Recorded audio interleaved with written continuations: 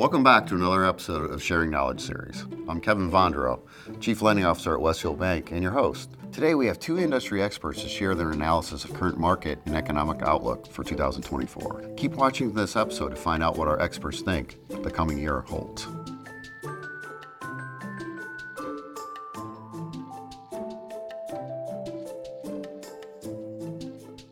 Welcome back to another episode of Sharing Knowledge Series. I'm your host, Kevin Vondero.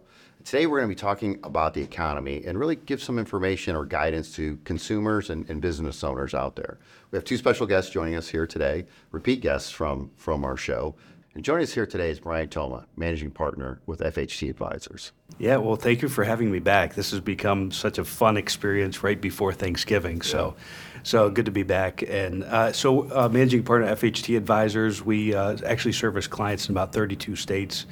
Located all throughout Ohio, accredited investment fiduciaries, certified financial planners, just helping people guide through times like this, that can kind of be uncertain and help them answer some questions and really understand the risks that they need to take. Good. So thank you for having me back. Oh, it's our pleasure. Yeah. It's always a lot of fun. And our other guest is our very own Mike Toth, who's President and CEO of Westfield Bank. And Mike, why don't you give a little background on yourself? Sure. Happy to be here and talking about the economy. It's fun to talk about the economy, especially when you know you're going to be wrong. Absolutely. Probably within a day or two. But I'm President and CEO of Westfield Bank. We're a $2 billion plus community bank headquartered here in Northeast Ohio. We also serve insurance agencies and register investment advisor clients across the country. So been in existence now for 22 years, which is amazing. Yeah, great.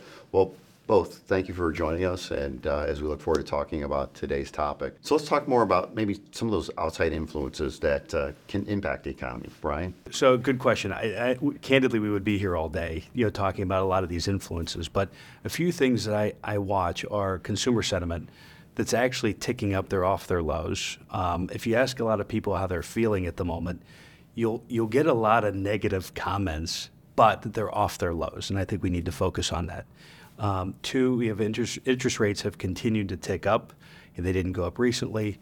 We're calling for the Fed to actually, hopefully, kind of pause for the moment. Don't know if it's going to be true or not. One of the things that I think caused a lot of the issues that we're in at the moment is I believe that the Fed was a little late to raise rates. And my concern would be they're going to be late to cut the rates. And so that's one thing that I'm watching. The other thing, as I mentioned, consumer sentiment, but also the small business sentiment. The minds of small business owners and how they see what's happening in the future is a little bit negative at the moment. So a confluence of all of those things, our economy is growing, we're expecting growth, but I think we're expecting a little muted growth than what we have in the past. Well, GDP is still the largest GDP on the planet, right? I mean, when you compare it to other countries out there. Yes. So we have a lot of positives going for us. Mike? Yeah, maybe just a couple other things that I would add. Certainly the geopolitical environment is having an impact on the economy. We look at the recent UAW strike that has an impact on the economy. There are just so many things that are creating a negative impact on the economy and so much ambiguity that is probably affecting consumer sentiment and business sentiment.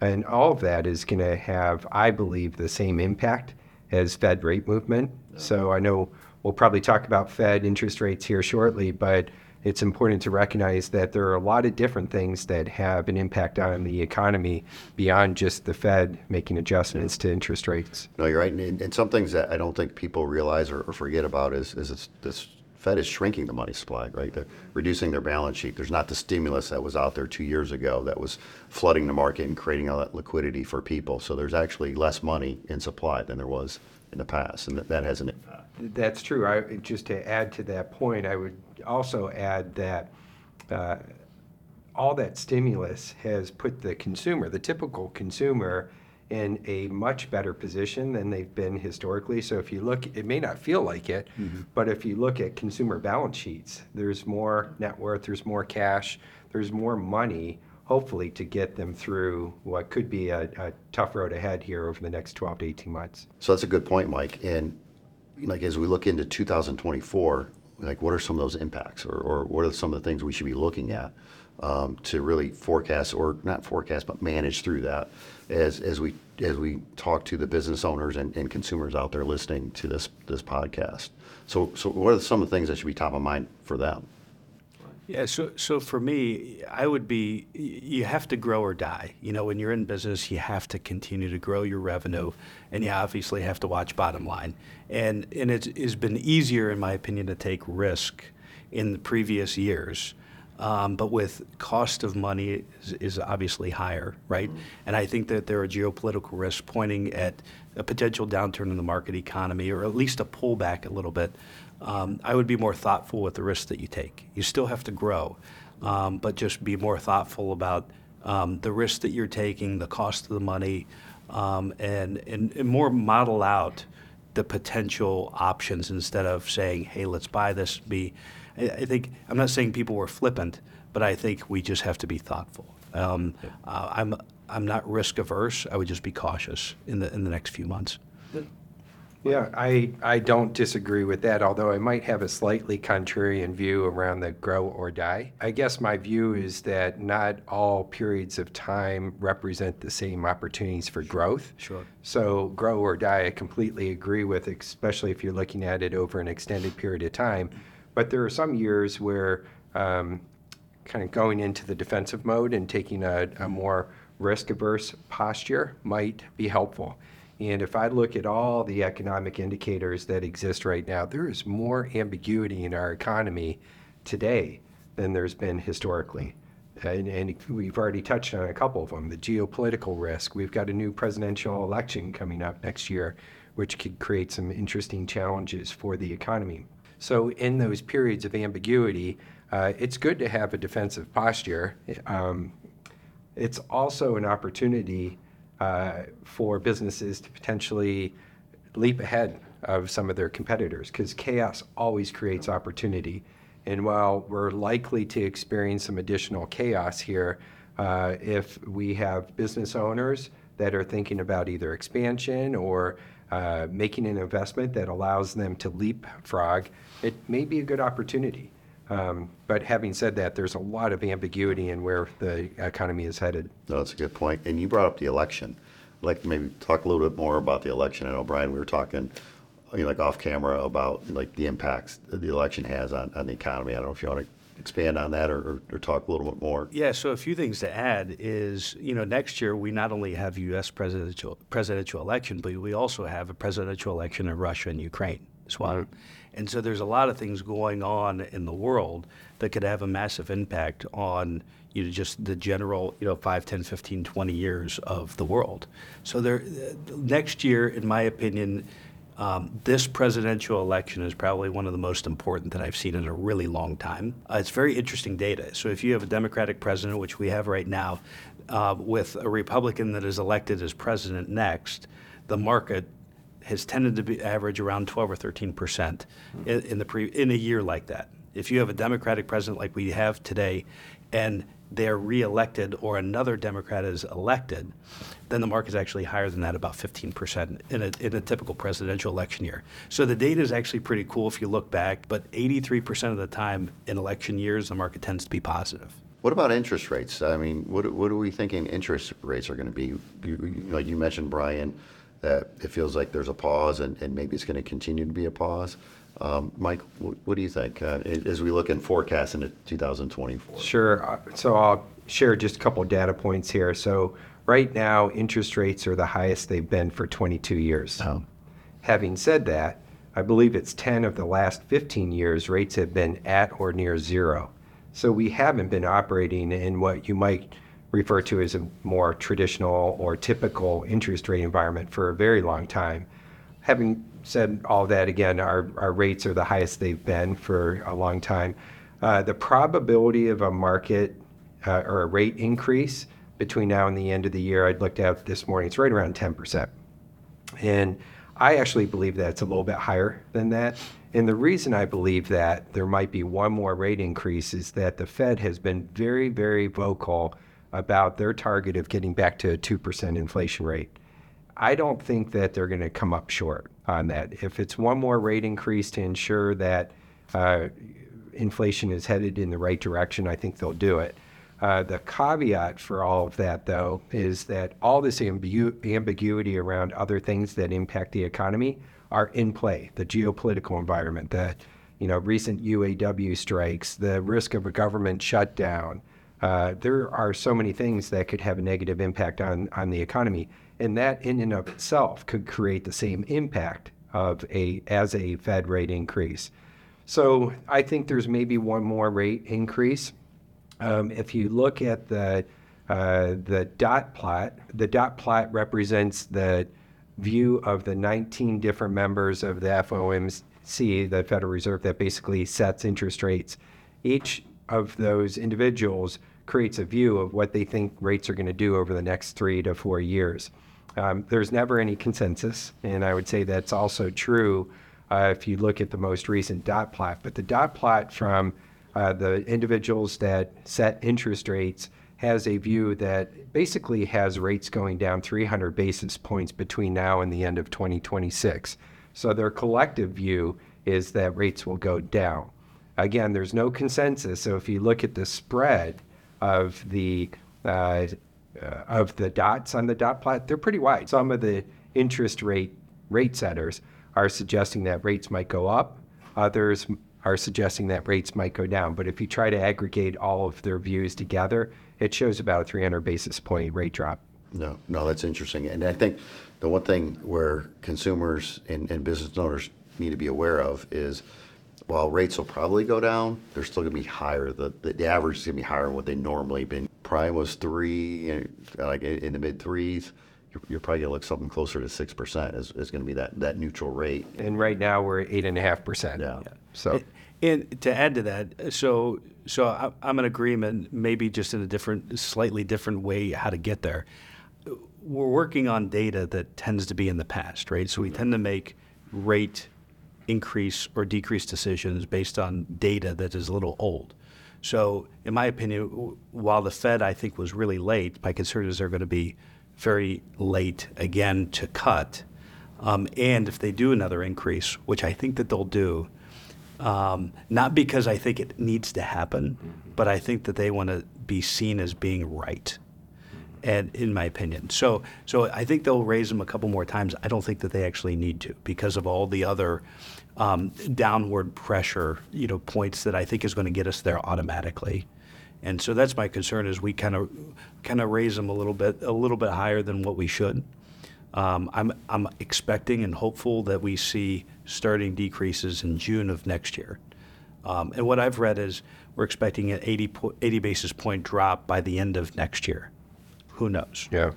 I think just to add on one thought there, because I think you bring up a very important point, and that's when a action is taken, there is a delay until you see the impact of that, and that's a principle called economic lag. Mm-hmm. So if there's another rate increase, let's say it's in the December meeting, we don't really know what the impact is going to be on the economy for many months later. So I think that's something that we need to keep in mind. It's not an instant impact on the economy. There is a lag, and time will tell whether they made the right decision or the wrong decision. But we won't know right away.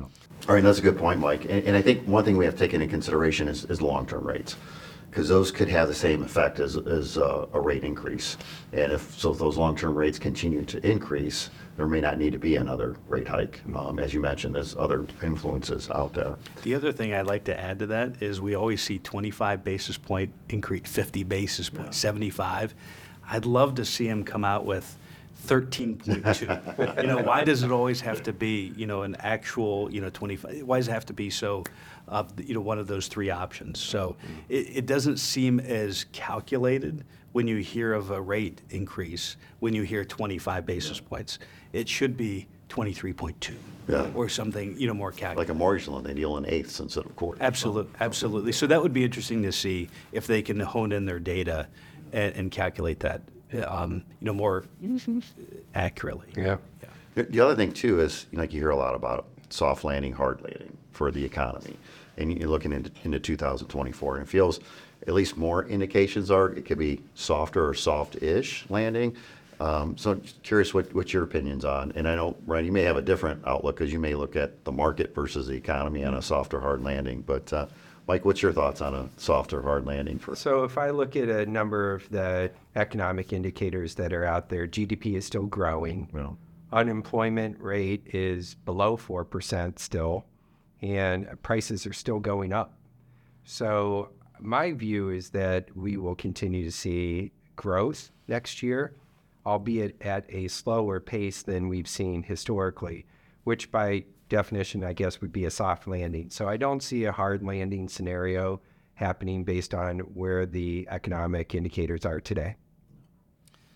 Yeah, so I wholeheartedly agree with all that, and I will take it from a perspective of the market, since we agree on that. I will say that given the volatility in the market and what we anticipate, I do see some risk in the market, and we know the data. Historically, you never know if it's going to happen in the future of what we can expect in the presidential election year, and if the GDP is growing. We know that, but valuations are high, especially in large cap growth stocks. So there's always what they call a reversion to the mean or to its average. So if it's above average, it tends to kind of revert back, and we need to see that, right, in order to make things more investable, in my opinion. And there's some opportunities out there, but I do see a lag in the market, which I think will create one of the best buying opportunities for our future. And when you hear buying opportunity, that means the market went down. So the fact that consumers have a lot of cash on hands, which is good for you guys, right? And deposits are up, savings account rates are up. There's a lot of cash on the sidelines that can potentially push the market higher once we get through a rough time. As far as a soft landing goes, we all deal with business owners all across the country. And I would submit that the landing is unique to every individual. While it may be a soft landing for the economy, with how rates are going, there may be recessions within the economy that doesn't call for a true broad-based recession. No. So I think we're going to see sector-based recessions. And so if you say, hey, it's a soft landing, but for that particular business owner, it feels like a hard one, I think it's hard to put that name on it. And so I think we're going to see some volatility throughout the broad-based economy, recessions here and there. And you tend to see, after an inverted yield curve, you tend to see a recession, which we're there. Right. We just have been kind of waiting for it.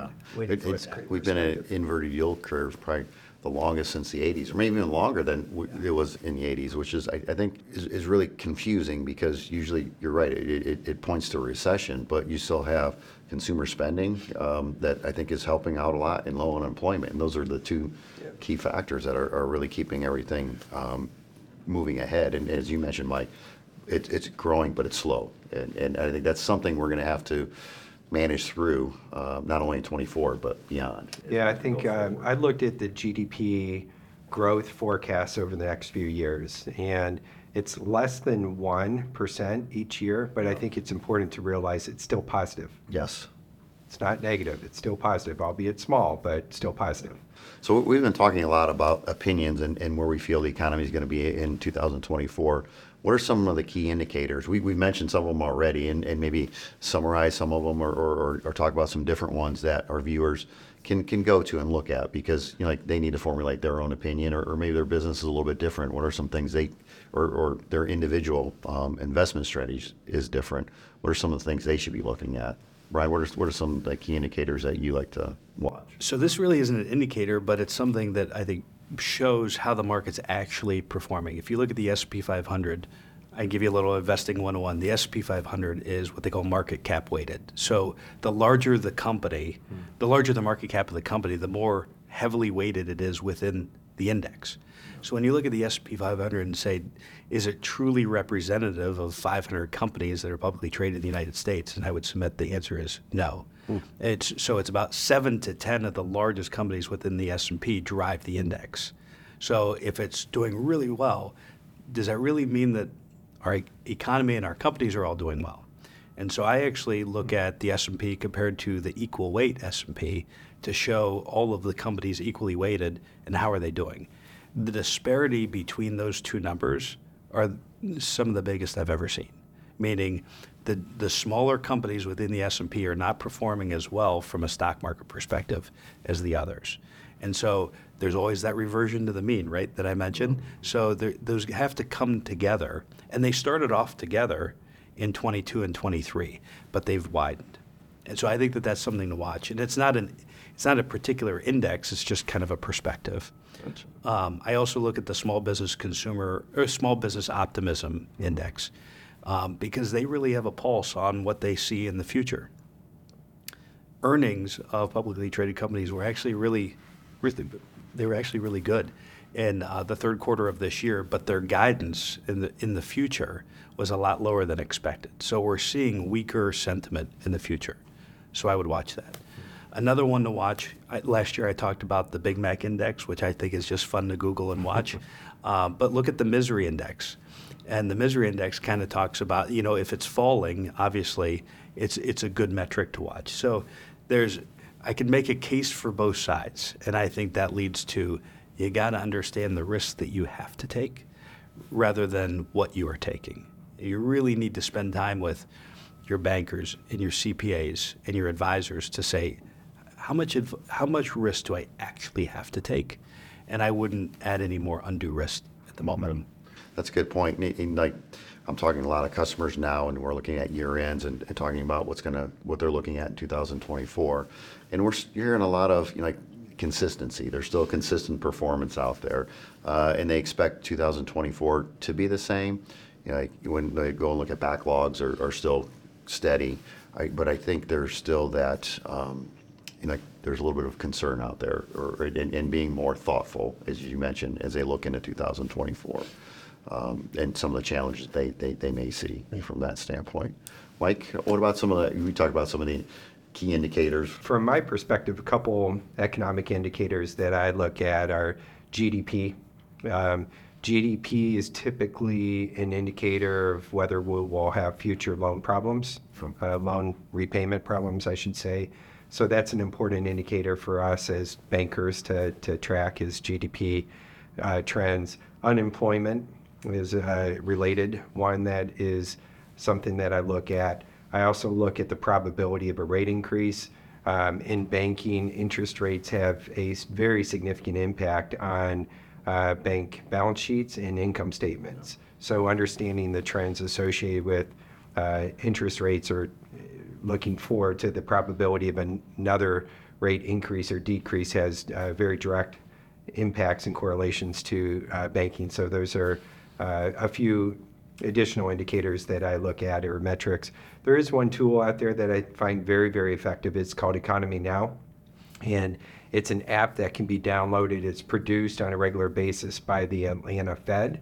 And you can download it to your mobile phone and get real-time updates on all those metrics that I just talked about. Yeah, and they have, part of that's the GDP Now that they have, that they produce as well. That's probably one of the more accurate GDP calculations out there. And I think that's key for business owners really to focus on, because if there's going to be growth in the economy, then you have opportunity for growth in your business. And that's something they should be thinking about when they're creating their forecasts for 2024. What advice do you give to the listeners out there and how to prepare and what to do in 2024? Mike, we'll start with you. Okay. All right. The setup question, I guess. I guess a couple things. First of all, just going back to my prior comment, there is so much ambiguity. I think this is a good time for business owners to be deliberate and intentional with their cash. So if you have extra cash, you can dividend it out at the end of the year, like a lot of business owners do, or you can keep the cash on the sideline for maybe one of these opportunistic events that I talked about earlier. It could be an acquisition, it could be a favorable terms on a piece of equipment, but there's just so much ambiguity that I think it is probably the right time to be a bit more conservative with how you think about and leverage your cash as we get to the end of the year. I'd also say now is probably more important than ever to keep your sights set on your competition, understand what they're doing, understand whether they're being aggressive and proactive in their actions or if they're on the defensive as well. Because again, I think chaos creates opportunity, but it requires a business owner to be deliberate and intentional on how they evaluate and look at that chaos. They have to have that dry powder to take advantage of those situations. Yeah, and I agree with all of those. I'll just add a few things. And I mention this every year. I'm a big dream team guy. So if you're a business owner or an individual or a family, surround yourself with a dream team with people that you trust. Get a good banker that you trust, CPA, lawyer, financial advisor. Make sure that they know what your goals are. If you're a business owner, they need to know, do you plan on retiring soon? Do you want to sell it soon? The moment that people are all on the same page with where you want to go, your results will be better. But they got to know what you want. And so build yourself a dream team and trust them. So I would say that. I think communication is key to that, and then they're communicating together as a team. 100%. And it's not siloed, and that's where, especially in like from our history examples, that's when companies really work and have the best results, is when the team is working together and rowing in the same direction, and they know what the goals are. Absolutely. So yeah, I totally agree with that. Dream team rowing in the same direction and working for you, and you got to trust them. And if there's somebody on your team that you don't want to share something with, it's not the right fit. Correct. And I would also add, if you're a business owner, work with an advisor or lawyer or CPA who owns their own business. They have to know what you're dealing with. They got to know the tax implication, the issues in HR, employees dealing with people. They really need to know what's going on in your mind. So find somebody that's like you and that you can trust.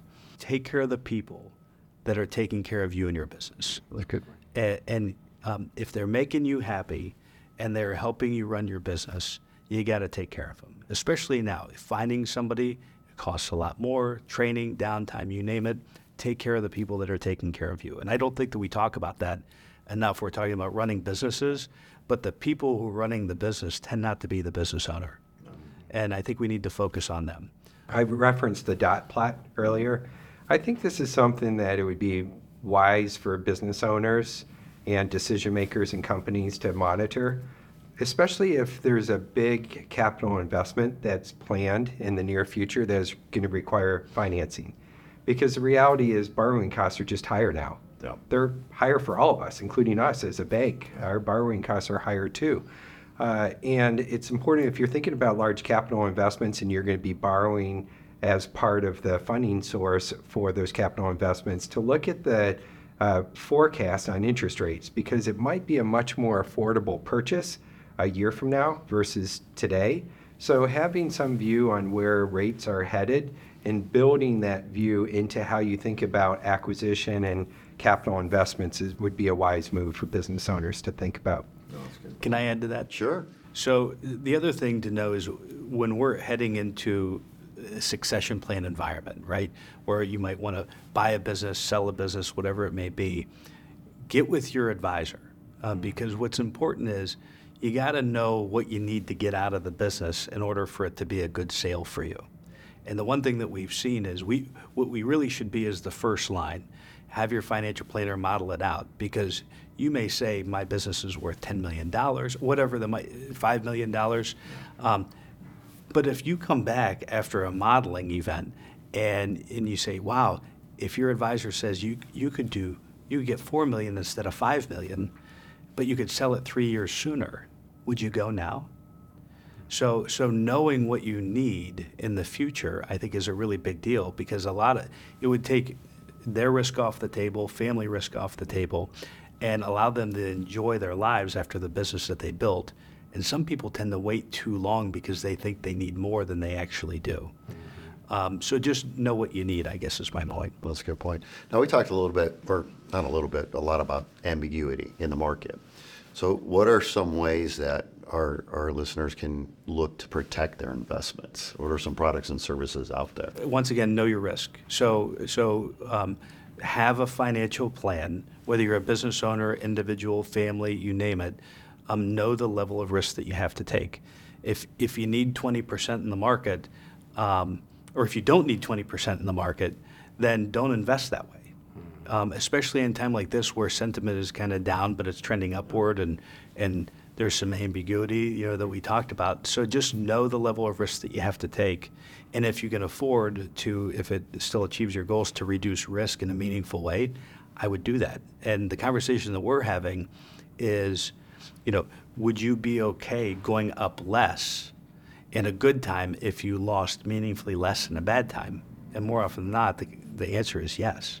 The people want more of a level ride. You think of like the bumper bowling and the bumper bowling style, So try to stay in that lane and reduce risk wherever you can. And there's a lot of opportunities. Savings account rates at banks are higher than they have been in a really long time. So I would take advantage of that in the FDIC, and I'm sure you'll talk about that. But reduce risk if you don't need to take it. What about long-term bonds? I mean, you're talking rates are high right now, and there's possibility of them going down in the future. Is it a good time to look at bonds? Yeah, so a little fixed income bond 101 is as interest rates rise, bonds go down, or the prices of bonds go down. So I think one of the disservices that sometimes when you watch the news is you see something that says rates have spiked up. Well, that means that the principal went down. So it's kind of a perspective thing. So when you think about fixed income, they tend to be focused on interest, but you also have to focus on what is the principal dollar doing. Like what is your actual investment doing? And so if we do see some rate increases, we are going to see the value of those bonds come down before they start to take off again. So once again, be thoughtful with the risk. There are some great opportunities, absolutely, in that market, in the municipal market. You just have to be thoughtful in how much risk you need to take. I think that the key is you can't bet the market, right? If you're going to do something, you got to be long-term, and you got to be strategic about it. So, Mike, what about on the banking side? Yeah, I guess I would offer, don't forget about local bank deposits. They're FDIC insured, and for many clients, that's really, really important. I think a lot of clients don't understand that banks like Westfield Bank have access to tools that allow clients to be FDIC insured for hundreds of millions of dollars, in excess of 100 million. Maybe I'll leave it at that. Anyways, it's a lot of money, and it's not 250,000. We have lots of ways that we can either structure or products that we can leverage to increase the FDIC insured deposits for our clients. So don't forget about that. So that's probably one of the best tools for clients that are worried about protecting their capital to leverage. The other thing I would suggest we remember, we were talking about this earlier when we were talking about money market accounts. We offer money market accounts that are FDIC insured. There are also money market funds that you can get that sometimes will offer higher yields, but they don't come with the FDIC insurance. And a lot of times I think our clients and investors forget that that a money market account is not the same as purchasing a money market fund. So, yeah, I think that's a really good point. Anytime you get higher returns, there's always going to be more risk, right? That's the risk reward. It's just how it works. And I would also submit one of the things that has made us unique in the investing world is we've been U.S. only investors since 2016. And while a lot of our colleagues in the business have said, how can you do that? We've tested the data. And one thing that we've noticed with international investing, and I'm not saying we're against it, but I haven't seen the data to prove otherwise, is adding international funds to a portfolio have added risk, volatility, standard deviation, actually cost more money and provided no additional return over the last 30 years. So from a data perspective, while diversification works, I would submit that the world is a little flatter than what it used to be when modern portfolio theory was written. I can buy an iPhone and I'm supporting or investing in India and China. So do I want to buy a Chinese stock and take that currency risk? I don't know that I need to at the moment. And so I would drive your advisory firm to kind of look at the data. We've been U.S. only, and it's actually worked out really well. And our clients like that story.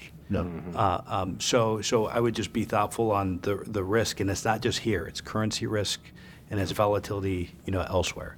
So just understand what you own, I think, is a really big thing. And if you can't explain it, to your friend when you're out to dinner, you probably shouldn't own it. Yeah. That's a great point. So I guess to sum things up, or in summary, when we look at 2024, we can expect growth, although limited or low growth as we look at it. Rates are probably close to their peak and may look to come down, but I think we have to be used to having higher than normal rates that we're used to the last 10 years. And I think the key is we need to be more thoughtful and strategic in our decisions now than ever, just based on all the ambiguity in the market. So my last question I always ask our guests is what's on their watch list? What's important to them and that they think would be interesting to our viewers? Yeah, a few things. One is the presidential election in the United States, Russia and Ukraine. I think those are really big things to watch next year. Two, AI, where everybody's talking about AI and ChatGPT and you name it. And while everyone is excited about it, and it is pretty cool, my sense is it's going to feel like when the internet came out. Everybody's all excited about it, but true how it is used in the day-to-day, in the mass amounts of business, I think is going to be a longer slog than what we think. And there's a lot we don't know. And it's still candidly wrong a lot. That's us to say. And we've tested it. I mean, if you do calculations with it, it can be wrong. So the other thing that we're watching is, the adoption rate of AI is going to actually be, I think, a lot slower than what we're seeing. It's just not something that a lot of the kids like to talk about it, and the bigger companies are using it, but it's not reducing costs the way that we're expecting. So those are the few things that I'm watching. And then electric cars. While there is a drive worldwide about that, our companies have to figure out how to be profitable. They have to be profitable when they make these. So I think that's the one thing that I'm watching is how can the e-car business learn how to turn a profit? No. And that's a good point. Even though they're environmentally friendly, it's what do you do when you have to dispose of the batteries? There's still some environmental issues that they still need to be tackled or solved from that standpoint. Mike, what's on your watch list? Maybe I'll approach the question just slightly differently. Like, what do I watch or who do I watch to get perspective, and offer two names. Elliot Eisenberg. Some of you might know him as the Bowtie Economist. He produces a daily blog, and the blog is very short, easy to read, easy to digest. So that's always on my watch list. And the other one is Dr. Ed Seefried, and it goes by Dr. Ed from Seefried and Brew. And he's been a very long-standing economist that has helped influence how bankers think and understand the economy. And so he's another person that's on my watch list as well. I do want to thank you both for joining me today. This is always a fun topic to cover, and there's always a lot of interesting dialogue that comes from it. So thank you again both for joining me. Thank you for having us. Sharing Knowledge is brought to you by Westfield Bank, hosted by Kevin Vondero, Chief Lending Officer. From the imagination and creativity of Chris Van Osdale, Erica Bailey, Suzanne Favre, Corinne Wilson, Kartika Caffey, the Marketing and Communications Strategist at Westfield Bank. Produced, edited, and mixed by Shark and Minnow. Learn more at westfield-bank.com/SKS. Sharing knowledge and shedding light on the financial industry to empower financial freedom. The Sharing Knowledge series of videos, podcast episodes, and articles are for informational purposes only and is not intended to serve as legal, tax, financial investment, accounting, or regulatory advice. Opinions expressed and third-party information shared herein do not reflect the opinions of Westfield Bank, Westfield Group, or any of its subsidiaries or affiliates. The information shared does not constitute nor is intended as an offer or solicitation for the purchase or sale of any product or service. Testimonials may not be representative of the experience of other customers and are not guarantees of future performance or success. Bank products and services provided by Westfield Bank, member FDIC, an equal opportunity lender. Securities and advisory services offered through Cetera Advisors, LLC, member FINRA, SIPC, a broker-dealer, and registered investment advisor. Cetera is under separate ownership from any other named entity. Freeman Hanitoma, and FHT Advisors are registered trade names of Freeman Heine Toma LLC, an Ohio limited liability company. Investment products are not FDIC insured, are not bank guaranteed, may lose value, are not a deposit, are not insured by any federal or state government agency. Westfield Bank does not provide legal advice.